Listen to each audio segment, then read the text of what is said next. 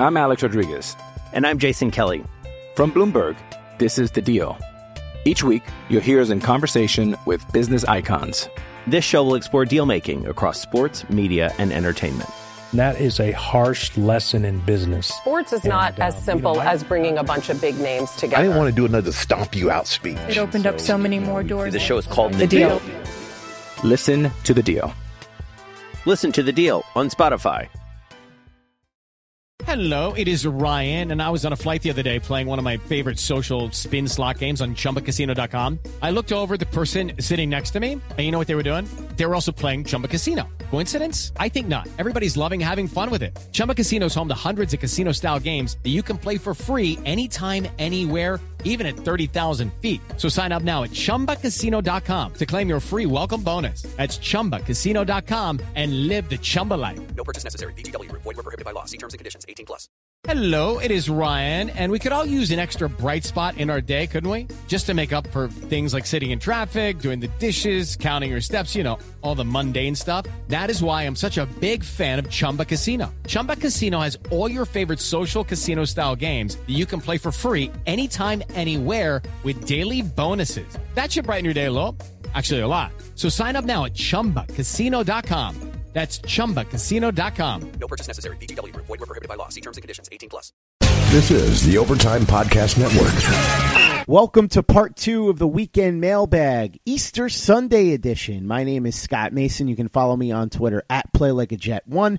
And I am joined again, as always, by the owner, the editor, the lead reporter, the whole shebang over at JetsInsider.com. And, of course, above all of that, a very big deal, Mr. Chris Nimbley. So let's jump right back into the mailbag, and we'll start with our buddy Michael Christopher. Michael says, how do you weigh the need for premier position players like corner, edge rusher, and offensive tackle compared to needs of center and best player available? Would you take the premium position over everything if the grades are close, especially because it's hard to fill in free agency? For example, Williams versus Allen, or Greedy Williams, Jonah Williams, or Brian Burns versus Bradbury or Hawkinson. So here's how I look at it. Joe Blewett put this out on Twitter, and I think he said it perfectly, and I abide by this, at pretty much all times, with the rare exception of quarterback. Or if I have a team that is maybe one player away at a certain spot at competing for a championship, I might also make an exception. Of course, the Jets do not fall into either of these categories this year, so I probably would go along with what Joe Blewett said, and it is this. I am not going to pick a B-plus prospect over an A-plus player just because the B-plus player plays a position I need more or plays a premium position. I'm going to take the A-plus prospect. However, if it's close, if we're talking about somebody that I graded, say, a 97 versus a 95 or a 95 versus a 93, fine. Am I going to take a guy that I have rated significantly higher over the guy that's significantly lower, even though the guy that's rated significantly higher plays a less important position and a position that I don't need as much? 99 times out of 100, yes, I'm taking the better player. So to answer your question on the specifics here, I would absolutely take Quinnen Williams over Josh Allen. This is a surprise to nobody if you've been listening to me or reading my work or looking at anything I've said on Twitter. There's absolutely nobody that could be surprised by that. As for the second part of this with Greedy Williams, Jonah Williams, Brian Burns versus Bradbury or Hawkinson, I think there's a little more leeway there because I think you could make a case that Burns and Bradbury and Hawkinson are all relatively close. So I would probably take Burns in that scenario. But would I take Bradbury over Greedy Williams, even though Greedy Williams plays a much more important position? I would definitely consider taking Bradbury over Greedy Williams, yes, because I don't think Greedy Williams is going to be anything super special, whereas I think Bradbury has a chance to maybe be a Pro Bowl level center. Not saying all-time great like Nick Mangold or Kevin Mawai, but I think he has a chance to be a much better player than Greedy Williams, so I would probably take Bradbury over him. So I guess it really kind of depends, but for the most part, I am going to take the guy that has the higher grade. I will make allowances for positional value or need if it's very close. Otherwise, pick the best player. Yeah, so I'm going to start where at the end there where you're just talking about the Bradbury, Greedy Williams thing, because the quarterback's a little trickier because you can find the great cornerbacks late. It's possible. I mean, you can find great players at every position late. It's possible, but cornerbacks hit late more often than edge rushers and left tackles and quarterbacks. The cornerbacks hit better more often that way. I'm in full agreement with you here. If the grades are close, same grade or within a couple points, then that would be enough to give me go with the premium position there. It's like I think that Quinnen Williams is a much better player, or better enough player than Nick Bosa. If it comes down between those two, I would pick Quinnen Williams. But I totally understand and won't yell at anybody and tell them they're wrong for Nick Bosa. I do think the difference there is big enough that I'm going to roll with Quinnen in that scenario, but it's not such a big where it's like the difference between Quinnen Williams is Josh Allen.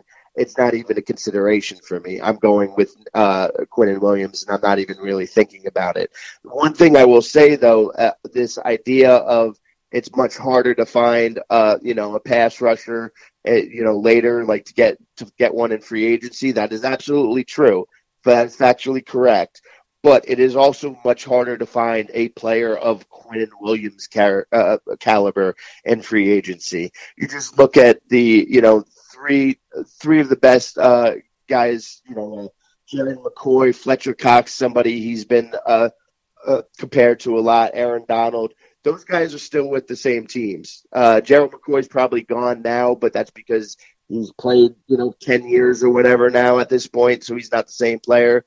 Those guys don't really hit free agency either. When you're that good, when you are, like Joe Blewett said, when you are an A-plus player, you're not going to hit free agency. That whoever takes him is going to keep him, and they're going to re-sign him. We're not talking about a running back who's going to get used up, and then the teams might not want to play him anymore after they put all those miles on him.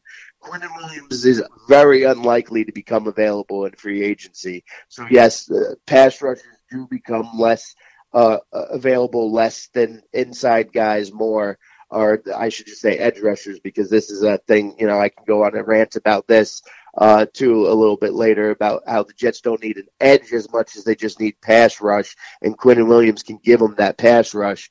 But a player of that caliber doesn't come available that often, regardless of the position he plays. So that makes a difference for me. If it's close enough, I will go with the premium position. But Quinnen Williams is, like Joe said, he's an A-plus talent, and I'm going to go after that A-plus talent almost every single time. I'm Alex Rodriguez. And I'm Jason Kelly. From Bloomberg, this is The Deal. Each week, you'll hear us in conversation with business icons. This show will explore deal-making across sports, media, and entertainment. That is a harsh lesson in business. Sports is not as simple as bringing a bunch of big names together. I didn't want to do another stomp you out speech. It opened up so many more doors. The show is called The Deal.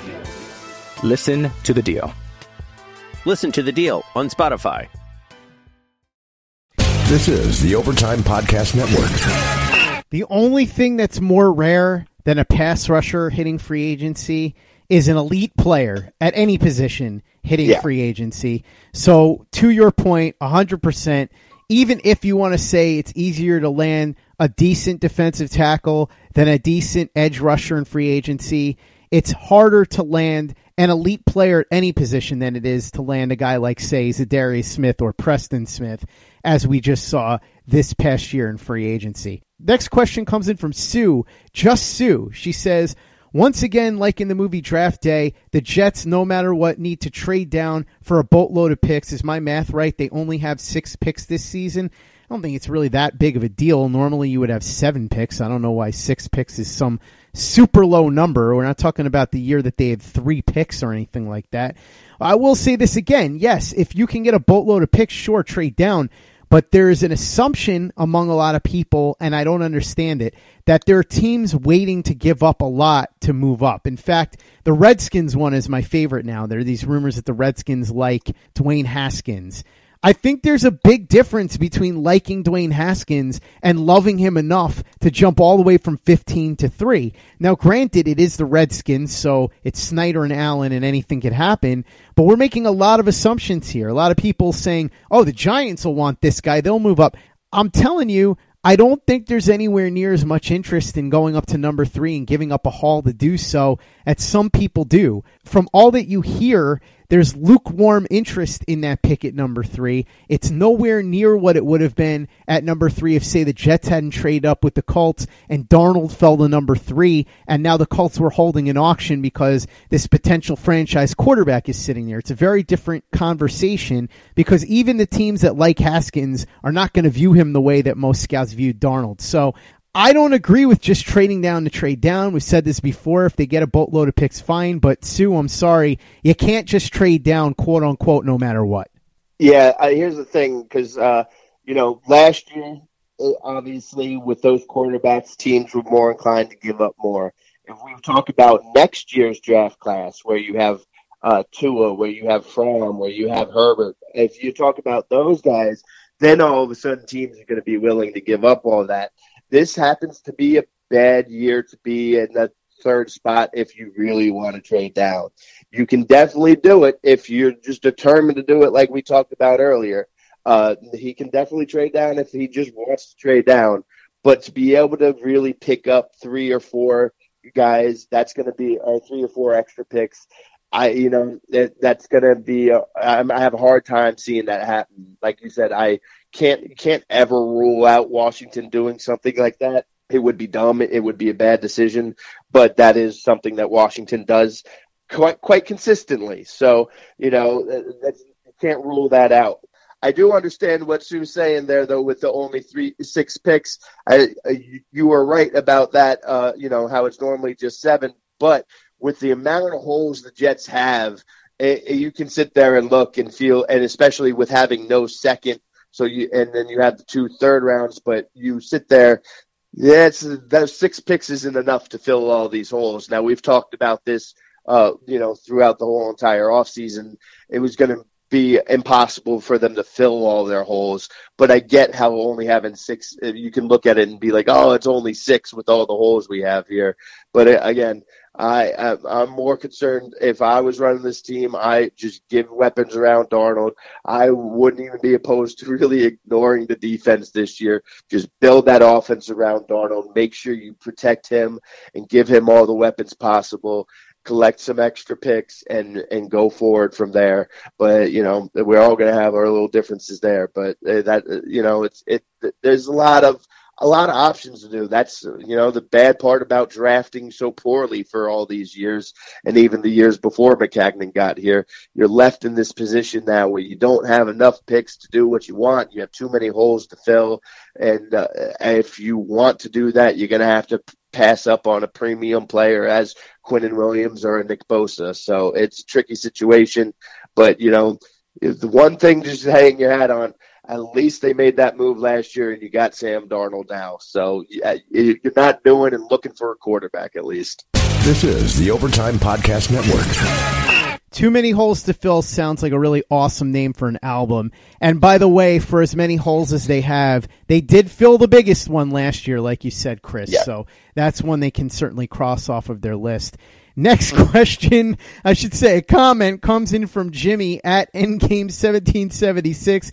He says, Chris, I know you're a very big deal, but for the love of God, could you please blow your nose before the podcast? I mean, I don't know if my nose is clear right now. I get some bad allergies sometimes. And my allergies are weird because, I don't have allergies that affect me throughout the day. I get these allergies where, I am just sneezing for 10 or 15 minutes straight, and then it goes away completely. But my nose is completely clear right now. I don't think I've had any problems. I think that's just my voice. So make all the fun if you want. I'm right there with you. I hate it more than you do. Chris, before we come on the air next time, I'll have to get you some cough drops or something. I don't really know what to do about this, but I've never noticed anything. I just think it's funny that this guy continues to rag on you, and he's just giving you a hard time. I don't think he's doing it because he's mad at you. Obviously, I'm not offended or anything. Thank you for that, Jimmy. We needed this laugh on this Easter weekend. Next question comes in from Tom Marvuli. He says, would you agree that it's starting to sound like the Jets' best chance of trading down is at the beginning of round 3 and 4, unless there's a surprise team coming up for Williams or a QB? This is an interesting one. So he's basically saying the better way to acquire picks, or the more likely way, is going to be trading down from their spot in round 3 rather than the number 3 overall pick. I see what he's saying. Obviously, you can easily get a second rounder or something like that if you trade down from the number 3 overall pick. But if the theory is that nobody's going to offer you something that's worth trading out for, you might be able to get something for trading down in that third round. Because remember, Chris, those are very important picks. Let's remember the third round is where a lot of guys drop to. And we've talked about Jachai Polite maybe being available at that spot, or even somebody like Cajuste. If they slide there, some team might be willing to jump up and try to snag them. And certainly in the fourth round, that starts off day number 3. So teams will have had an entire night to sleep on it and think about the prospects that they wanted that they didn't get in the first 2 nights. So there could be possibilities there. I get what you're saying. I think they certainly could trade down in a second with that number 3 overall pick if they want. But if they determine that they're not going to get enough to make it worth their while, they certainly could trade down in the 3rd or 4th. Yeah, they could certainly do that, and that would definitely be easier to pull off. But then you're giving up a little more impact right away. Like he really wants that second round pick. And again, I said the value in this draft, it's typically, and there's a lot of value in this draft. And I'm not saying there's not going to be value in the 4th and 5th round. Although, as I said, my draft expertise, as much as it is with quote marks around it, is mostly focused on rounds 1 through 3. I'll know some guys here and there 4 and 5, and then, scattered a little bit more. But he wants that second round pick. He would want more third round picks. You start trading those third round picks. I think he really wants to use those third round picks. Like you said, if there's a Jachai Polite there, if there's Chuma Adoba still there, Cajuste is still there, or like we said earlier, that I think Gase would absolutely want to get one of those speedy receivers, whoever's left. You could look at a tight end, a Dawson Knox type thing if he's still there. So I think there's going to be so many players in that third round available. He's going to want to use those picks and not look to trade back to get an extra 4th or a 5th round pick at that point. He wants to trade out of the first to pick up a second and some more thirds, or maybe next year picks right there. And it'll be easier to trade down out of those third round picks, but you're not going to get anything near the same value. That's the point of trading away that first pick that first round pick, is you can get a whole lot more value. A lot of times you see teams trading those middle rounds and it's kind of just like a flip, or we could see something along the lines of, hey, take Darren Lee and give us a 4th. Something along those lines would seem to make a lot of sense. Absolutely agreed, although I will say that he has a really good point about if the idea is to pick up extra picks, you could probably pick up an extra 4th or even an extra 3rd if you were to make a move later on.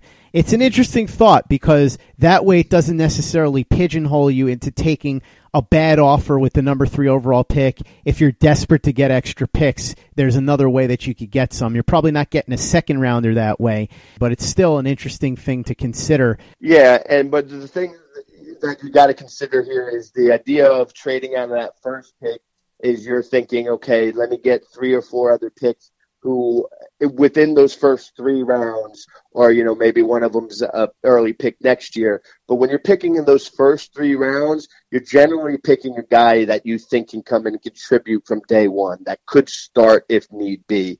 After those 4th, 5th, 6th rounds, yeah, you get more players if you go ahead and trade down, but they might not be able to contribute right away. And so that makes it a little trickier there, too. And I think that if they want to trade down, they want to trade down to be able to pick more guys that could be starters from day one. It is Ryan here, and I have a question for you. What do you do when you win? Like, are you a fist pumper, a woo-hooer, a hand clapper, a high fiver? I kind of like the high five, but if you want to hone in on those winning moves, check out Chumba Casino. At ChumbaCasino.com, choose from hundreds of social casino style games for your chance to redeem serious cash prizes. There are new game releases weekly, plus free daily bonuses. So don't wait. Start having the most fun ever at ChumbaCasino.com. No purchase necessary. VGW Group. Void where prohibited by law. See terms and conditions. 18+. This is the Overtime Podcast Network. Really depends on what their board looks like, because if they think that there are some guys in the fourth round that could come in and contribute right away, kind of the way Christopher Herndon did. And by the way, I don't know if you saw this, but they did a redraft recently, and Herndon was 27th overall. So that right there solidifies what could end up being Mike Maccagnan's best value draft pick of his tenure so far. If Christopher Herndon, who he landed in the fourth round, ends up giving you late first round value, you've definitely won. So if there are guys like that they see in the fourth, might be worth thinking about, especially depending on who's available when they come up picking in the third and fourth. And as far as surrendering draft capital to get those guys that you were talking about that can make a difference on day one, here's an interesting one from @MattShowNuff. He says, thoughts on using next year's draft assets to get back into the first round for somebody like Garrett Bradbury? This is, of course, assuming they don't trade down at number 3. The team really needs to solidify the interior of the line, but there's no way they can feel confident that they could definitely do it in round 3. So here's what I'd say about that. I think it really depends. If somebody like Bradbury slips a lot more than you expect, let's say he's available toward the end of the first round, and now the price isn't outlandish, I think you make the call and dip your toe in the water and see what it might take. I don't love the idea of giving up future draft assets, but if there's a guy like Bradbury there that you think could potentially be a Pro Bowler for you for the next 5 to 10 years, and you can get him for a price that's lower than you expected, absolutely something you should consider. Would I do it if we're talking about trading up real high again to get him? No, because that's going to require some sort of insane haul that you would have to give up. But certainly if he drops to a spot where you're comfortable, I'd make some calls and see what you could pull off, because I think Bradbury is a really, really good player. Again, not Nick Mangold or Kevin Mawai, but if he drops to the end of the first round, the price might be worth it. It's certainly worth making the phone call and seeing whether or not it would be a good move for you.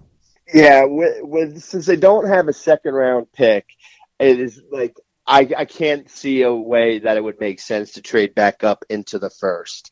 Because in order to do that, you're going to have to give up the first next year. And I don't know I know the schedule was just released. Everybody's super optimistic. Sam Darnold year 2. Now you got Le'Veon Bell, C.J. Mosley, Jamison Crowder. Jamal's taking the next step. Everyone's all excited. But you can't sit here and tell me that you know that they're going to be picking in the 20s next year. To make a move up into the first round, that's going to be too rich for my blood, especially to move up into the first round to draft a center. I'm not giving up next year's first round pick to draft a center, as much as I do love Bradbury and think he's going to be awesome. But would I consider moving up into the second round? Absolutely. Maybe you can trade one of the thirds and then a second next year, something along those lines. I'm definitely all for using a mid-round pick this year or next year to go ahead and try to move up in the draft now, and then you can just keep doing that every year forever. So you can always recoup that back doing that. So I'm for that, but doing it into the first round would be a bit much. If they had that second round pick, then I'd be like, okay, you could trade them the second round pick, and then a third or a fourth. You could do something like that.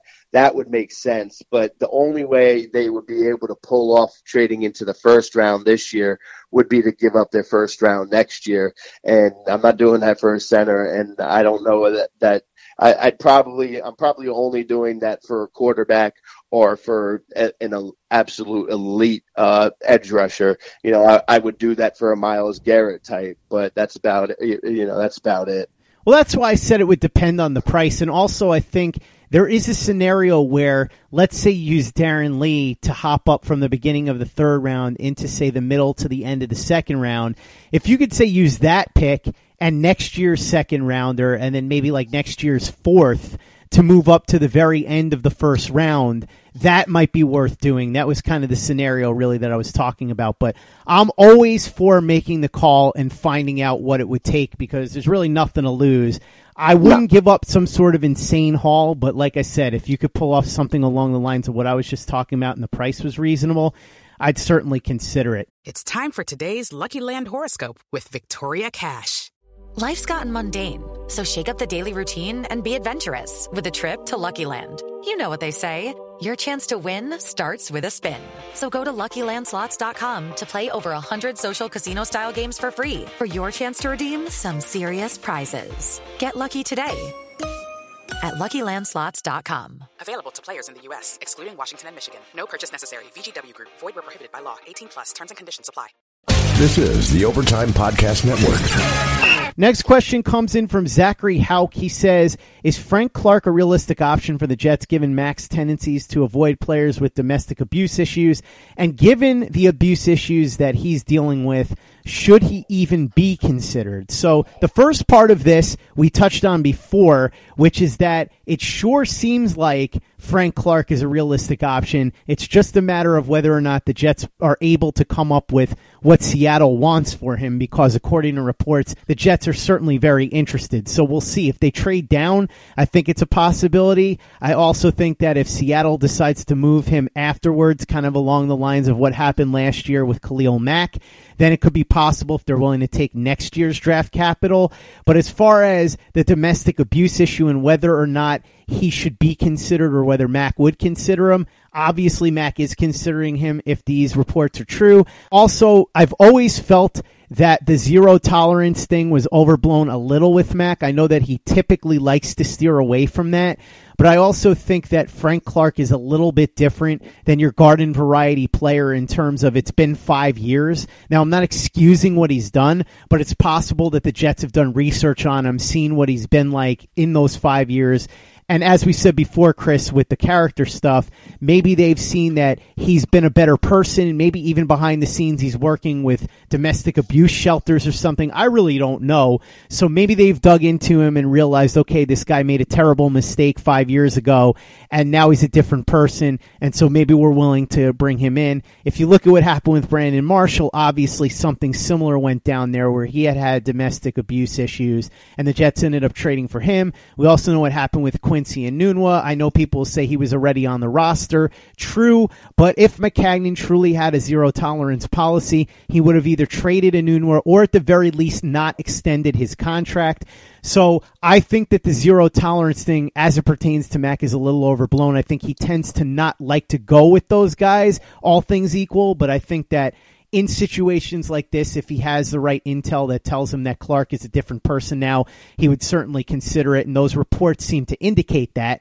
As far as whether or not he should be in consideration based on what he did, that's not really a decision for me to make, and I don't really want to take a position on that. I'll simply say I understand both sides of the issue. I understand thinking that if a guy did something like that 5 years ago, it's unforgivable and you don't want somebody like that on your team. I also understand somebody that would say, well, it was 5 years ago, he's changed, give him a second chance. If he does something bad again, get him out of here. You could even build something into the contract. So I get it from both sides. I'm not going to make a judgment on it one way or the other. I understand where both sides of the coin are coming from. Yeah, I'll start here with the whole idea of zero tolerance. We hear about this in sports all the time. There is no such thing as zero tolerance in sports. We have seen teams talk about it and immediately go back on it. There is no such thing. The closest thing you can get is we have zero tolerance for it happening on our watch, or to just pick up a guy fresh off of a domestic violence case like that. Like with Kareem Hunt wasn't. You can't really call that domestic violence because it wasn't somebody he had a relationship with, but still, that happened. Maccagnan wasn't going to get involved. That was a fresh thing that just happened.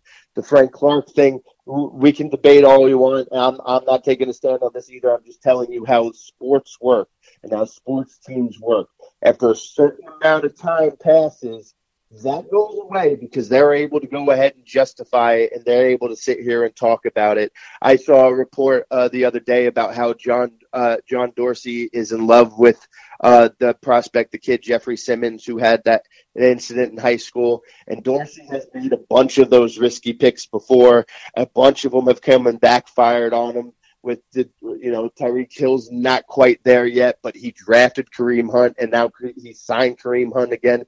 He did it with Antonio Callaway last year. He takes those chances, and now he's ranting and raving about how much he loves Simmons. So this in sports, they talk about this. They talk the good game, but if time passes, they will be able to justify it, and they will be able to sell you on all this. Look at when the Seahawks drafted Clark.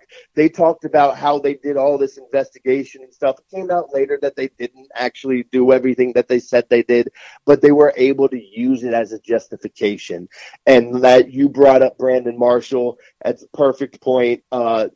And people will sit there and say, that was early. That was his first year. Well, he would have been less inclined to do that then. He didn't have the pressure then.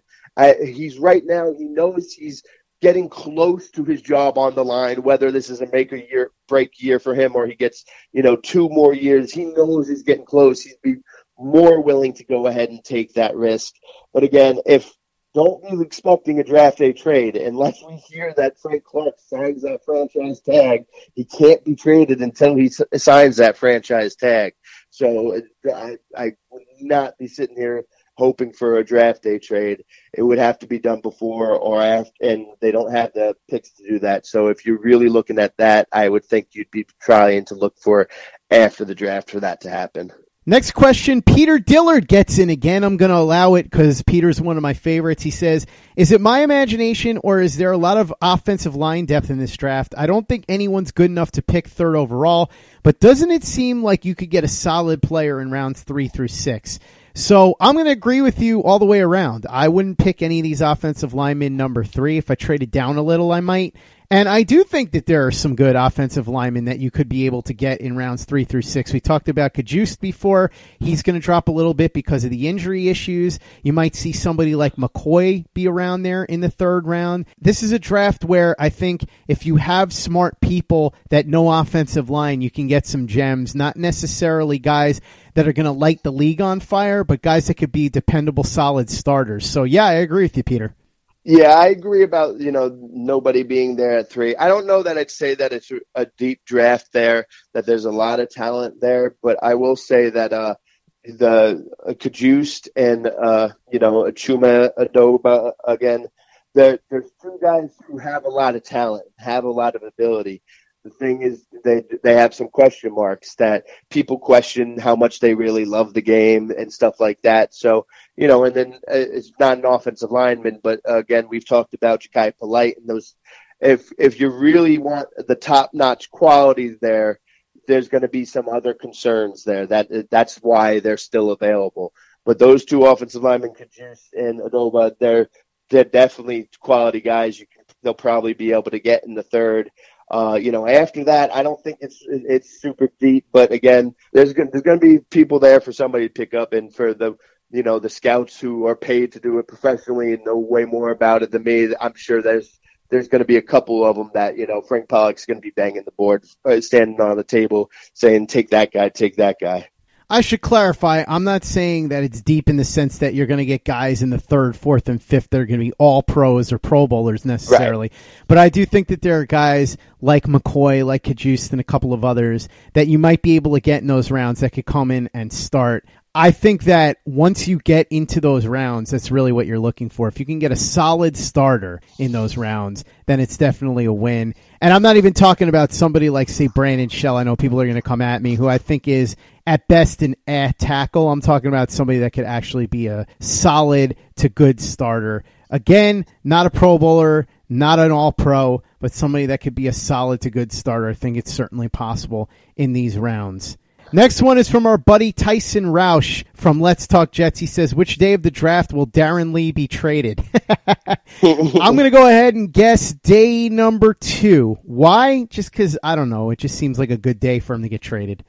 All right, cool. Well, I'm glad you went with that because I can have a different answer, and I'll say day number 3.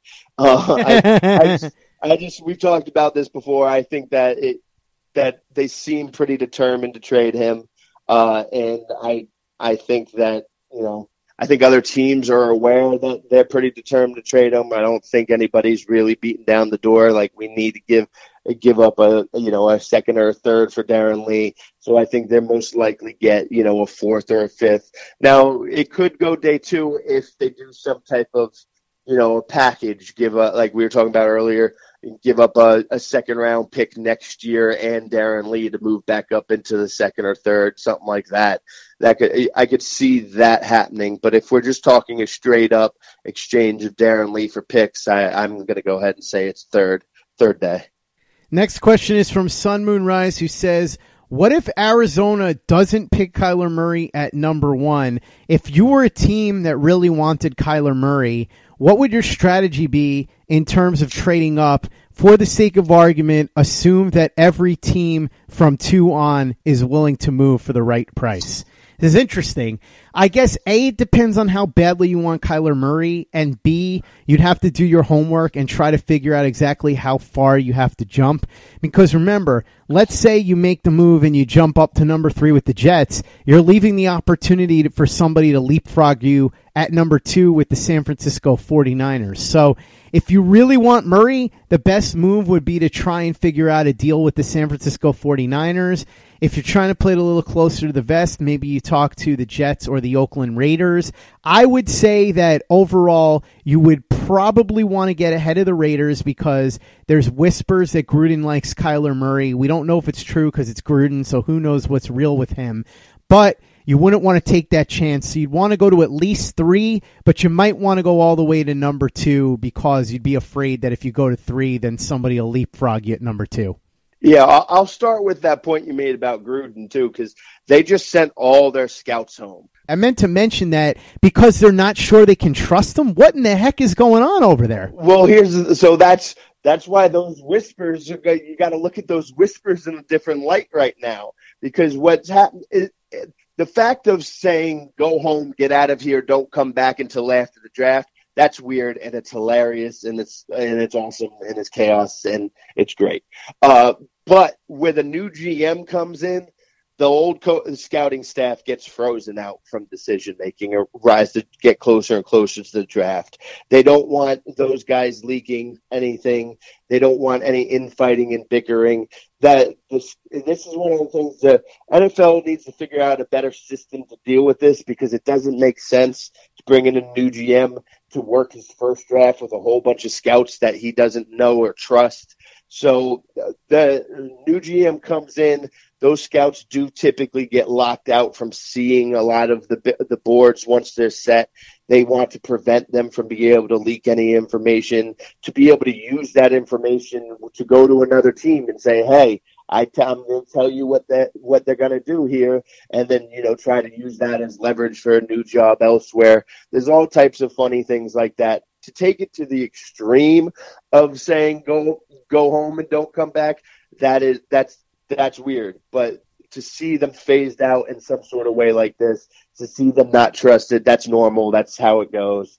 But so you got to look at those rumors and whispers a little bit differently now, though, because where are they coming from? Were they smoke, or is that why that Gruden and may not say get out of here now?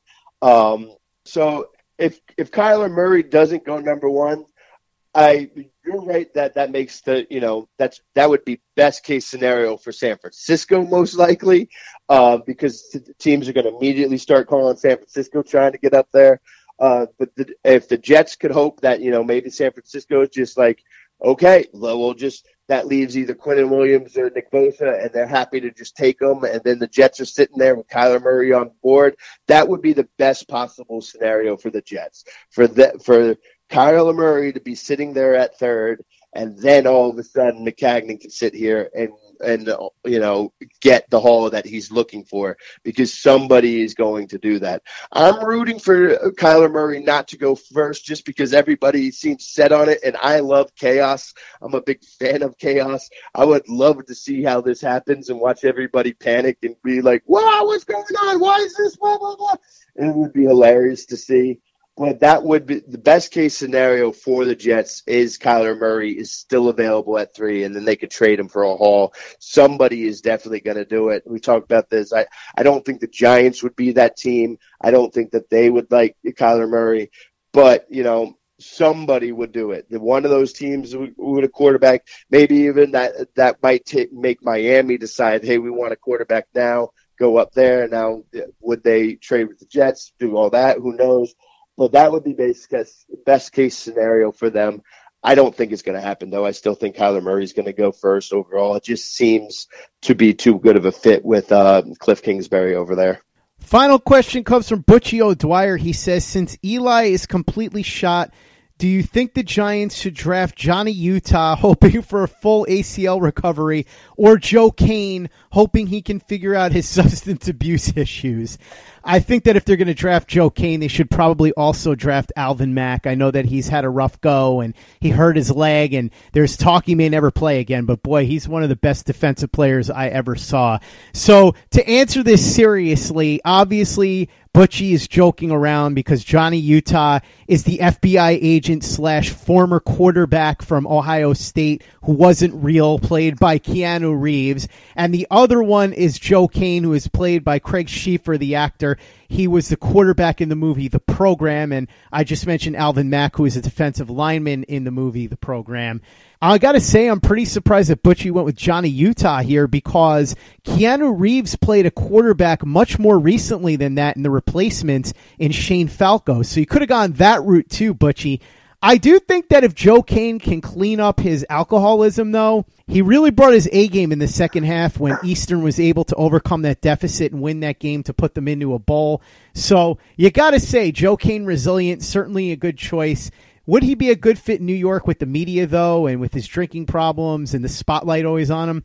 I don't know. But Johnny Utah, man, it's been a while since he would have played. That ACL really was a bad deal, and he's a rookie FBI agent, so you got to figure he's probably not in football shape anymore. Might just have to stick with Eli for another year. Yeah, see, I'm partial more. I'm going to go with the Vince Howard route. The Giants probably might not want to the Giants might want to go with the Matt Saracen route. So, I'm partial to Vince Howard there. Matt Saracen might be a better fit. If you're not understanding these words I'm saying, then you didn't watch Friday Night Lights like I did. The TV show version, I should clarify there. But yeah, Vince, great athlete, makes a strong arm, make plays with his legs, probably doesn't fit very well what the Giants want to do. The scrappy underdog Matt Saracen would be the move there for the Giants. Ooh, I like Matt Saracen. That's a good one. He's one of my favorites. And as long as that means that I get to see Julie Taylor on my screen again, that's a win. Friday Night Lights, one of the greats. It'll never get old. And Chris, I think there's no better way to finish this mailbag than to say this. Clear eyes, full hearts, can't lose. Can't lose.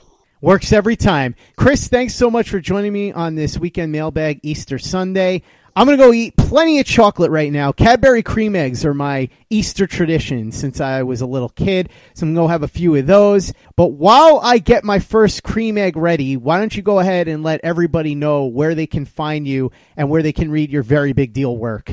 Yeah, you can find the website at jetsinsider.com and on Twitter at CNimbly and at jetsinsider as well.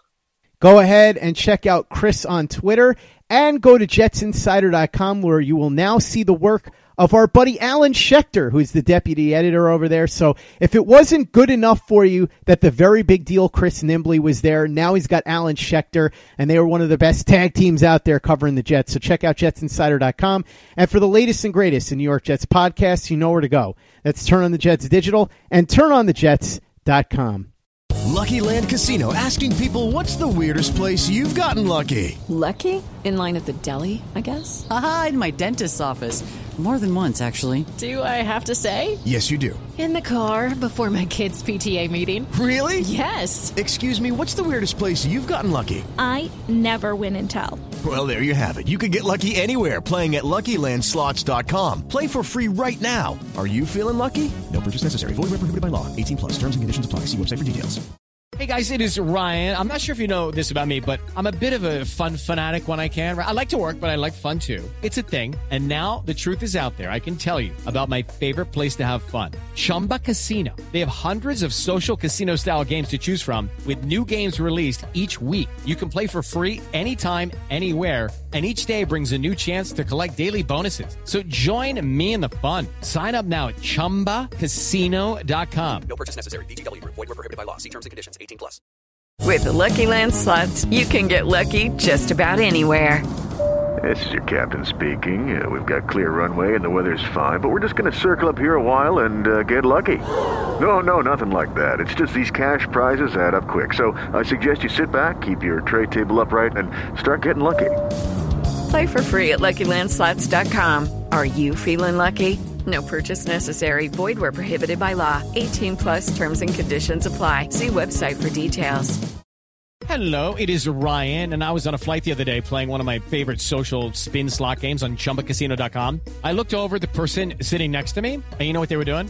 They were also playing Chumba Casino. Coincidence? I think not. Everybody's loving having fun with it. Chumba Casino is home to hundreds of casino-style games that you can play for free anytime, anywhere, even at 30,000 feet. So sign up now at ChumbaCasino.com to claim your free welcome bonus. That's ChumbaCasino.com and live the Chumba life. No purchase necessary. VGW Group. Void where prohibited by law. See terms and conditions. 18 plus.